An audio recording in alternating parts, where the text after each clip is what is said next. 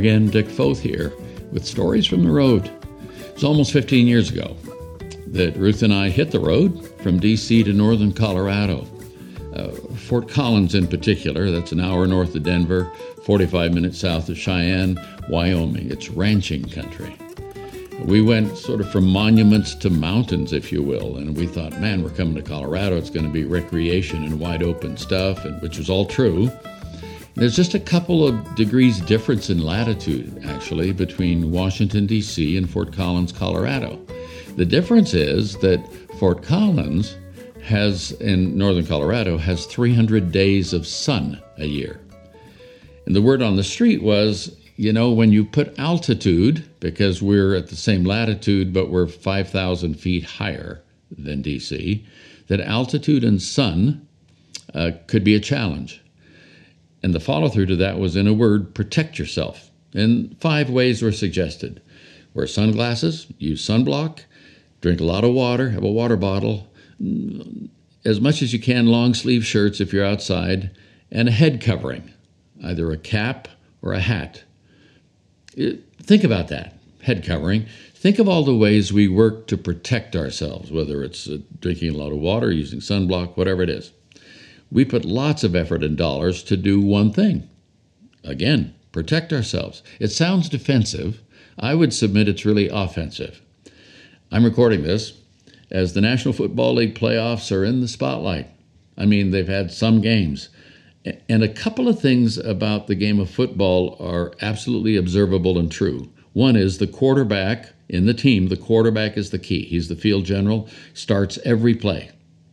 If he doesn't have time to execute his play, the game will be lost. Even amazing world-class quarterbacks need one thing. They need protection. That's why you have the big boys on the offensive line, 300-pound wide bodies. What they're doing is buying him time, just a few extra seconds oftentimes to hand off or run or fake or throw. And individuals, of course, also suit up to protect themselves with helmet and pads. Protection, I would submit to you, is a proactive part to the game, and I would say it's a proactive part of life. Let me give you a definition of protection, and these are sort of synonyms, actually. It means to defend, to guard, to safeguard, to shield. And while all these words mean to keep secure from danger or against attack, protect implies the use of something, such as a covering, as a bar to the admission or impact of what may attack or injure. You say, that sounds like you're reading from a dictionary. That's because I'm reading from a dictionary. Protect implies the use of something, such as a covering, as a bar to the admission or impact of what may attack or injure.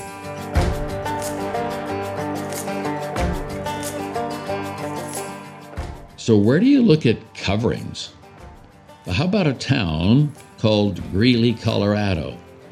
I told you we were in the Fort Collins area, an hour north of Denver, 45 minutes south of Cheyenne, Wyoming. But about 20 miles southeast of Fort Collins is Greeley, Colorado. It's historically livestock and ranching, still that. And there's a wonderful store there that my friend John introduced me to. His cousin is the owner. And what they do is make hats, cowboy hats, primarily, not exclusively, all kinds. It's called Greeley Hat Works, and the owner's name is Trent Johnson. And I asked him, so how long have you been doing this? And how do you custom make a hat? And these are just some of his comments. Here's Trent. We've been building hats here in Greeley, Colorado since 1909. I'm the fourth hat maker to own the company, but I'm like the newest one. I've been doing this just over 30 years. Oh my God. So what we're gonna do is we're gonna put your head inside here. We're gonna move all these pins around with your head, and it's gonna give me a picture of your head that is 1/6 size scale, okay? Yes. Now you might feel these getting close to your ears, but I'm measuring up here where it makes that 90. Okay. And I'll make sure not to mess up your hair. Thank you so much. Yes. Neither of them. Yeah. I think I'll miss both of them. So there's a few holes that are a little out of whack, but you could see That's amazing. how your head gets a little narrower here and here, and it's a little bit longer. So even if you wear a ball cap or something, you usually feel more pressure across your forehead, and you don't feel as much contact kind of at the temple area. It's a sign of intelligence. Thank you so much. So having hats in mind, I'm thinking, we think of ranching and for sure rodeo as dangerous work. How about hat making? Here's just a little trivia point, just a factoid. There's this interesting phrase, a mad hatter. Now, Trent is a funny hatter, certainly not a mad hatter, but hatters or hat makers commonly, back in the day when hats were huge, back 100 years ago or more, they commonly exhibited slurred speech or tremors or irritability or depression or other neurological symptoms, hence the expression, mad as a hatter. The symptoms were associated with something they used to make the hats, which was mercury. And chronic occupational exposure to mercury causes neurological problems. Well, I just threw that in there for free. So I went on to ask Trent, what are the parts of a hat, like the pieces? How does all that work? 3 different grades of European hair blended with beaver, and pure beaver. One point of clarification. When Trent says hair, he's not talking about H-A-I-R, he's talking about H-A-R-E, that other word for what we would know as a rabbit. So 2 different kinds of hairs means 2 different kinds of rabbit fur. There's different grades of beaver. There's different grades of leather, wood, steel, right? So this entire thing is beaver. So you could say you're building a hat pure beaver and use the crummiest hair. We are only using the finest under hair off the beaver's belly, the stuff that keeps that animal alive. That downy part is what felts together to keep that animal alive and warm. Think of them swimming, right? Sure. All their insides are down. Right. You have the coarser hair, thicker, even the leather across their back is thicker. That's the guard hair. That's what's protecting them from predators. Our felt maker in Europe has been in business for over 200 years. He's the best in the world. So that's how we start. So do I have it right that the hats you make, you do have straw hats, but the bulk of the hats you make are beaver? The bulk of hats we made are either European hair or European hair blended with beaver or pure beaver. Okay. And when you say something is felt, what is that? That is just the hair from an animal that is felted together. Boiled, pressed, whatever. Boiled, pressed, put into the centrifuge and all of that. Wow. How many different steps to make a hat? Oh, that's a great question. The way you made it. We would start by, how technical do you want to get? We measure your head, we cut it out, we put it into Famillion, we cut the sweatband, we pull the hat body, we block it to your head, we flange it, we sand the crown, we sand the brim, we cut the brim, and that's just, we haven't gotten very far yet. Yeah. First third. I'm tired just listening. Right, yeah. You sound like the rest of my staff anytime I talk. So finally I said to Trent, let's get personal. Like, let's talk about hat size, like my hat size. Here's what he said. So you have in my hand there, in paper, the shape of my head. Mm-hmm. Can you tell from that, or do you have a machine or something that tells me what my hat size is? Like if I just go to Fred Farkle's store and I just get something off the shelf. Sure, I could. 6 3/4. Well, yours is about 23 1/8 inches, which is over a 7 3/8 and under a 7 1/2. However, you could put a tape measure around a cloth tape around your head and get the same measurement. Okay. However, that isn't going to tell you the shape. Yeah, that's not the same. Right, and every brand is a little bit different. Just kind of like shoes and jeans and everything. You always wear a size 34, but in this one brand, you always wear a 35. Right. I'm a bald guy, almost bald, right? Follically challenged. Follically challenged. Yes, sir. So when I think of a hat, it isn't just style. I'm thinking of protection. Trent, thanks a million for doing this for me. Yeah. It was huge fun talking to Trent about making hats. And there's so much to see there. And so, I mean, these folks make hats for television programs like Yellowstone or movies and all of that. And they're not cheap, friends. You can't go there and get one for $32. I'm just putting that out there. But it's a wonderful place to visit, and if you're in the area, I encourage you to check it out. And then I sat with another friend from a very different kind of covering, and here he is. So I'm sitting here on a wonderful Saturday morning with a friend, Aaron Pettigrew. Aaron, nice to have you here. Thanks for having me. Now, you're in a business where you are director of sales for a company, and your company specializes in what? We specialize in manufacturing protection equipment for law enforcement and first responders. Protection equipment for law enforcement and first responders. So when I think of protection equipment, I'm thinking of, well, what kind of guns you got for me? But what is your product? So our product is armor vest, ballistic armor vest, and vehicle armor that actually goes in the vehicles for law enforcement and first responder protection. Vehicle armor, what is that? How's that work? We have a very unique product that's innovative that drops in to the actual windowsill of the vehicle for different makes and models. And it's a very quick installation for the armor panels. And it's literally takes 5 to 15 minutes to install them. They're custom built for those vehicles, and it gives a officer protection in the vehicle, which they spend about 80% of their time in those vehicles. Your primary protective device is a vest. Yep. I love vests. It leaves my arms free.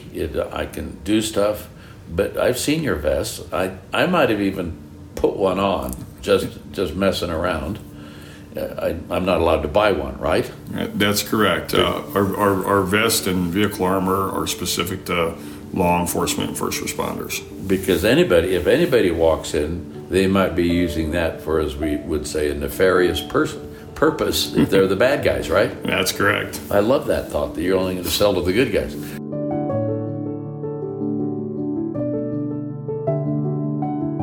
Just talked to a man, wonderful guy, that does custom-made hats for people, that kind of protection.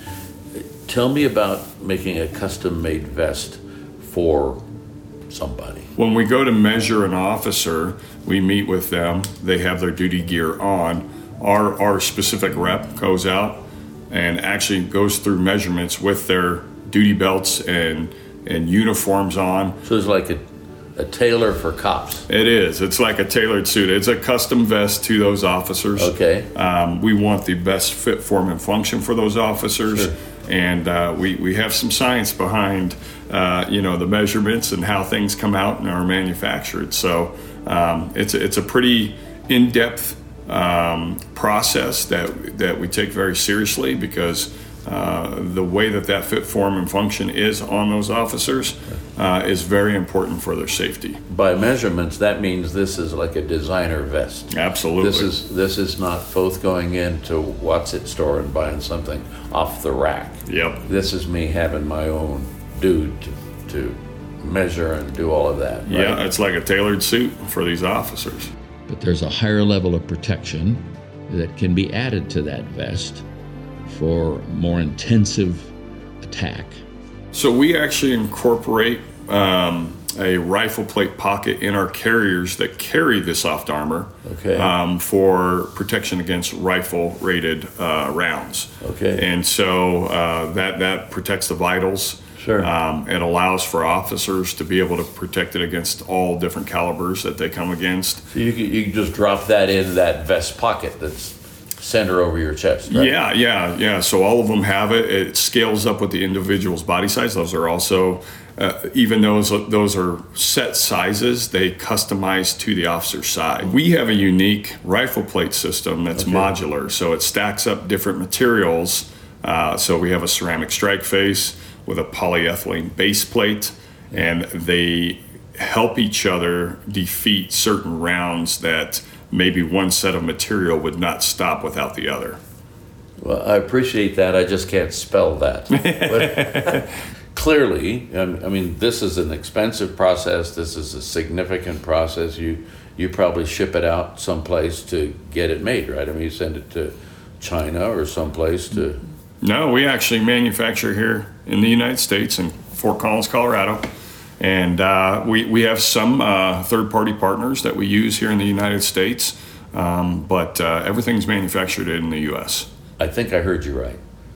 If I go to Rhode Island and get stopped by a police officer, chances are he's wearing your stuff. Absolutely. If I go to 75 places in Texas and get stopped, not that I'm planning to get stopped, but if I got, he or she would be wearing your stuff. Absolutely. Louisiana, Florida, Mountain West here, Denver, Fort Collins, El Cajon, California, Yep. you said? Yep. Portland, Oregon. Yep. If I go to the capital of Montana, it's there. If I go to the capital of Wyoming, it's there. Correct? Yep, it is. And all kinds of other towns across the country. Well, let me wrap this up this way. Thank you for protecting the people who protect us. It's truly an honor. Yeah. And by the way, what's the name of this company? It's Angel Armor. See, now that in and of itself tells me a ton. I love it. Aaron Pettigrew, thanks for being with me. Thank you for having me, Dick. Be cool. Bye-bye.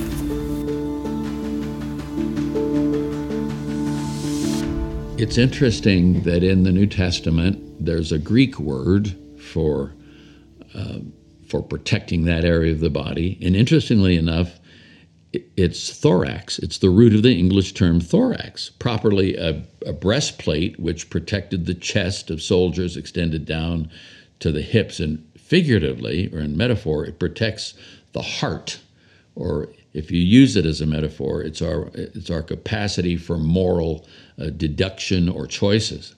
It's the area of the body. The thorax is the area of the body between the neck and the abdomen, and it contains the vital organs, including the heart and major blood vessels and lungs, and it's supported by the ribs and the breastbone and the spine. Proactive protection is offense. And with that as a metaphor, here's the thought. In a day inundated with theories and images and appetites and practices and the siren calls to destructive and addictive behavior, stuff that would take your stuff and take your life, how about considering proactive protection for your mind? Thousands of years ago, a fellow wrote this proverb, Proverbs 4:23. Above all else, guard your heart, for everything you do flows from it. And the heart suggests the seat of your affections, your appetites, how you think about life. And I think hats and vests, in my word, are great intro metaphors for protection. It's protection from sun and bullets. But how do we guard ourselves from ways of thinking and acting out that will steal our souls? I believe we need the largest, most powerful protection possible. And there's a wonderful psalm, a song, that captures it for me, and I'm going to wrap our time up with this. Psalm 91, 1-4. Whoever dwells in the shelter of the Most High will rest in the shadow of the Almighty. I will say of the Lord, He is my refuge and my fortress, my God in whom I trust. Surely He will save you from the fowler's snare, that's someone who catches birds, and from the deadly pestilence. He will cover you with His feathers, and under His wings you will find refuge. His faithfulness will be your shield and rampart. In my mind's eye, that's the strongest father in the world. And even if you didn't have one like that, or you didn't have a father that you knew, just think of it this way, that God is the strongest father in the world, and one of a father's major focuses in life is to protect the children. And you climb up on his lap, and he wraps you in his arms and says, we're good. And we say in response, yes, we are. That's it. It's Dick Foth saying we're out. Catch you next time. Thanks a million for being a part of Stories from the Road.